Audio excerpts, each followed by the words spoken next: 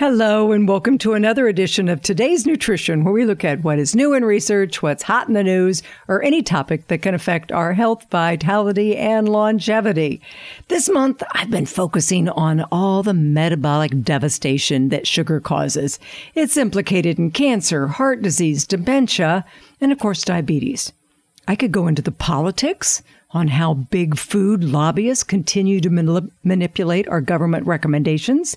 I could go into government funding of the corn industry so that the worst offender, high fructose corn syrup, is so incredibly cheap, it's found its way into the most common foods we eat and crave. I could complain that our government does very little to teach people the science behind a proper diet and the impact it can have on the expensive health care in America.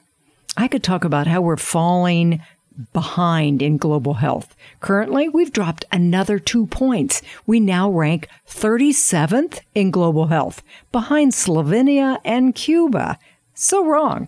I could tell you about the research this has on the impact of how we have fared in COVID death rates. I mean, I could go on and on about our government, our health, and how the big processed food industry and how the big pharmaceutical companies have taken over in the last 60 years. But instead, I guess, we just need to focus on education and making better personal choices on our own and not expect our government to make choices in our best interest. It seems to me like money is making all the choices today. So we need to vote with our dollars. To start with, I recommend spend money on good quality food and stop buying the processed, sugar-laden food. Just stop buying it altogether and they'll stop making it. Every week, I come here and I tell you if you want weight loss, if you want better blood sugar control, less gout flare-ups, digestive improvement, less anxiety, less achiness, less medications, more energy, better aging, better health, physically, mentally, and emotionally, diet and lifestyle adjustments is where to start. It can be all about the choices we make every day. So much in our control, but we have to take that control. We need to be in the driver's seat and choose for ourselves. But when you realize how bad sugar is, it really helps make those choices a little easier. I truly believe the more you know, the better choices you're going to make, and then the better outcomes you can have. Today, I'm here to teach you just how bad sugar is, so you can make better choices if you choose to. I'm going to tell you about fructose, uric acid, glycation, and finally, what you can do to overcome the damaging effects of excess sugar. I say sugar is the demon. We really need to exercise from our lives. I think a little biochemistry, and you can see how it really clogs things up. When you eat sugar, table sugar, it breaks down into fructose and glucose, about 50-50, glucose, fructose. You know, you get fructose mostly from sugar, but also from so-called natural sugars like honey, maple syrup, and even fruit. It provides the sweetness in fruit. But in fruit, you also get lots of nutrients, lots of fiber. Then you get those phytonutrients. It's really hard to overeat whole fruit. But juice, you can sure overdo juice. An apple is going to fill you up and satisfy. But a glass of juice, boy, it can hold 8 pieces of fruit. And that is a whopping dose of fructose that surely overwhelms the liver that I'm going to tell you about. So fructose and glucose. So it's 50-50 from sugar. The glucose, those excess calories, that's bad enough. It's going to require your pancreatic insulin to unlock the cells and get the energy in there. But the fructose, it's the worst demon with horns. Fructose isn't just absorbed like glucose. Fructose is first sent to the liver where it's converted into glucose before it can be used by the body.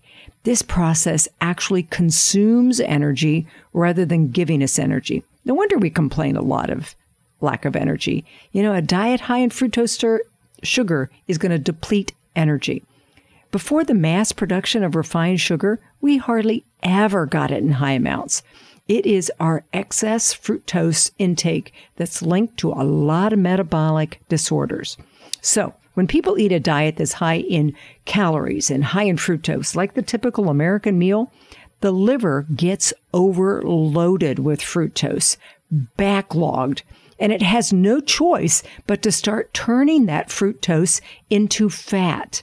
And excess fructose storage may be the key driver of the most serious diseases today: obesity, diabetes, dementia, heart disease, non-alcoholic fatty liver disease, even cancer.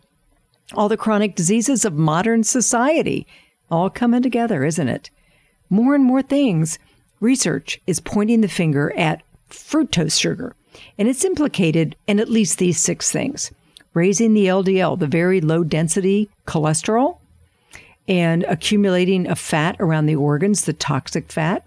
Second thing, increased levels of uric acid leading to gout, kidney disease, high blood pressure. Going to talk more about that in a minute. And depositing fat in the liver, leading to the non-alcoholic fatty liver disease, potentially.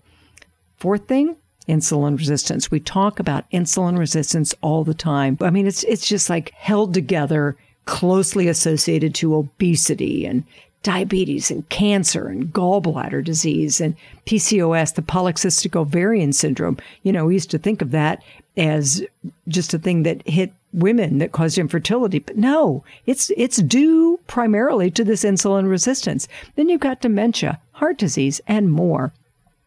Fifth thing, and if that wasn't bad enough, those other 4, fructose doesn't suppress appetite like glucose does, so you overeat. And sixth, along with not suppressing the appetite, fructose affects how satisfied you get from a meal and makes us leptin resistant. So you're just wanting to eat all the time, storing the belly fat, contributing to obesity. So, you know, there's a lot going on with this fructose. And you look at the research zeroing in on how fructose affects uric acid that can lead to gout, that is linked to an increased risk of heart disease. And you see, when fructose breaks down, purines are released. And ultimately, in metabolism, uric acid is produced through those purines. If you've ever had gout, you know uric acid can form painful crystals in the joints, causing that gout inflammation. Fructose can generate uric acid within minutes of being consumed. There was a study in the American Journal of the Journal of the American Medical Association, clear back in 2010. And it's the risk of gout for women drinking orange juice daily was 41% higher than women that rarely drank orange juice. The study summarized, and I quote, that while having a significant causal link between fructose consumption, elevated uric acid levels, and cardiovascular disease has not yet been established, there is an association between uric acid and cardiovascular risk factors. Okay, that was 12 years ago, and I'm here to say the gun is smoking and uric acid is looking really suspicious. We're continuing to find out why sugar is killing us slowly and surely on so many fronts.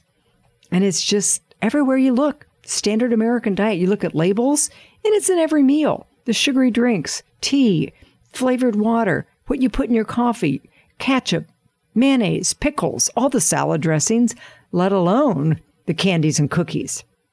Oh my gosh, and it's so hard because it's addictive. It hits the dopamine receptors, and food manufacturers know this. They sneak sugar in everywhere. They know you love it, and they know that they put as much as possible in there and more. You're going to want more and more of it. It is a drug, refined and white, just like cocaine. It acts like a drug. Study after study, researchers all around the world are proving this. Sugar hits the same addiction centers of the brain as cocaine. In fact, 8 times more addictive than cocaine. They did a study on rats I've told you about time and time again. Overwhelmingly, even cocaine-addicted rats preferred sugar over the cocaine. No wonder our country is so overweight, and while we're always going back to the refrigerator for something sweet, food companies want us addicted and buying as much as possible. Okay, now let's talk glycation. How sugar ages us. how sugar causes our cells to kind of rust, how sugar metabolically damages our cells and all the proteins, the enzymes, the tissues in a process called glycation. You may be familiar with the term through diabetics. Your doctor may have even ordered a hemoglobin A1C. That measures how much sugar is floating around in your blood, bombarding all the cells like a hailstorm and attaching to the cells. They measure it on hemoglobin molecules in diabetics because hemoglobin lasts about 3 months. So you get like a 3-month average of blood sugar. The higher it is in the blood, the more it attaches. So what's the problem if it attaches? What's the big deal? Well, first of all, it accelerates aging.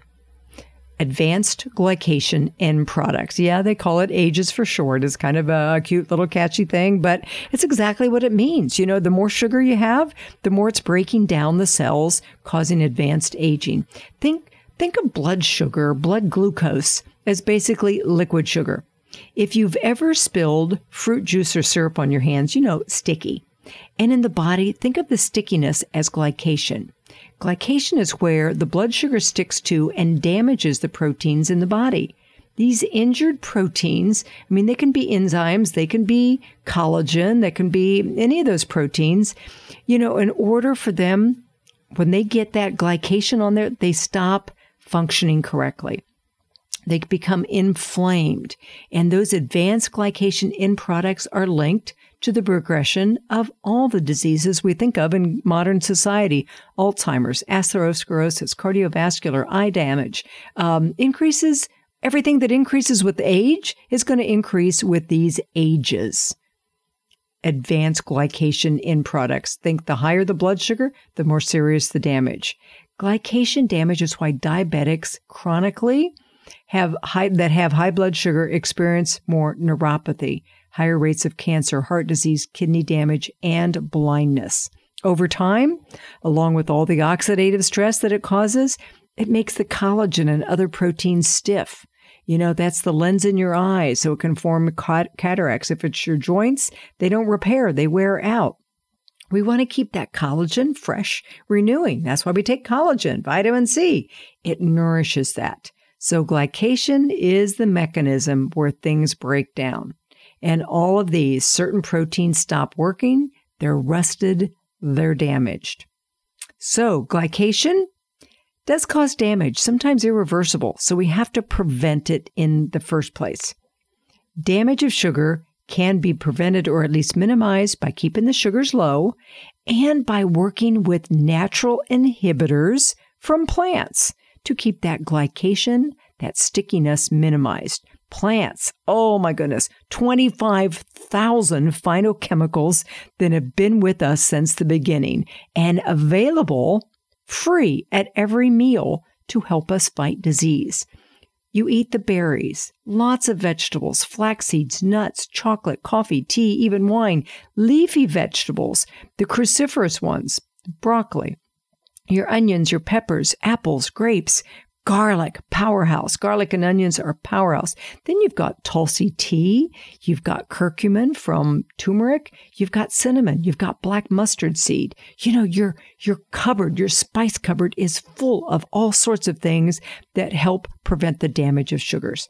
Then we've got this herb, Gymnema sylvestre. I love it. A famous herb, spice, literally translates into sugar destroyer. If you put it in your mouth to taste the Gymnema, it's going to stop you from tasting anything sweet. What a perfect way to kick the sugar addiction. Take this before you cave and you can't taste the sweetness. So really helpful to fight sugar cravings and beat the addiction. It also lowers blood sugar, decreases the liver's production of sugar in diabetic mice, found to help regenerate the beta cells. And to regenerate the beta cells is nothing less than miraculous, because that's where insulin is made and becomes depleted. So you can see why I'm always cheering the plants, eating those fruits and vegetables. Oh, they've got everything to help with the prevention of disease. So what else can we do to help with preventing, reversing, and even helping treating diseases? Same thing I always say. Besides eating right with all the herbs and spices and vegetables and some fruit. We exercise. We put mice through all sorts of experiments to help us understand how we can have better health, vitality, and longevity. So we find, of course, exercise improves health. Second thing, sleep more. Sleep deprivation makes glycation more likely and stress less. Now, more important than ever, I have seen the healthiest people get sick in this last few years, and it's partly due to the stress. Sugar is the worst thing you can eat.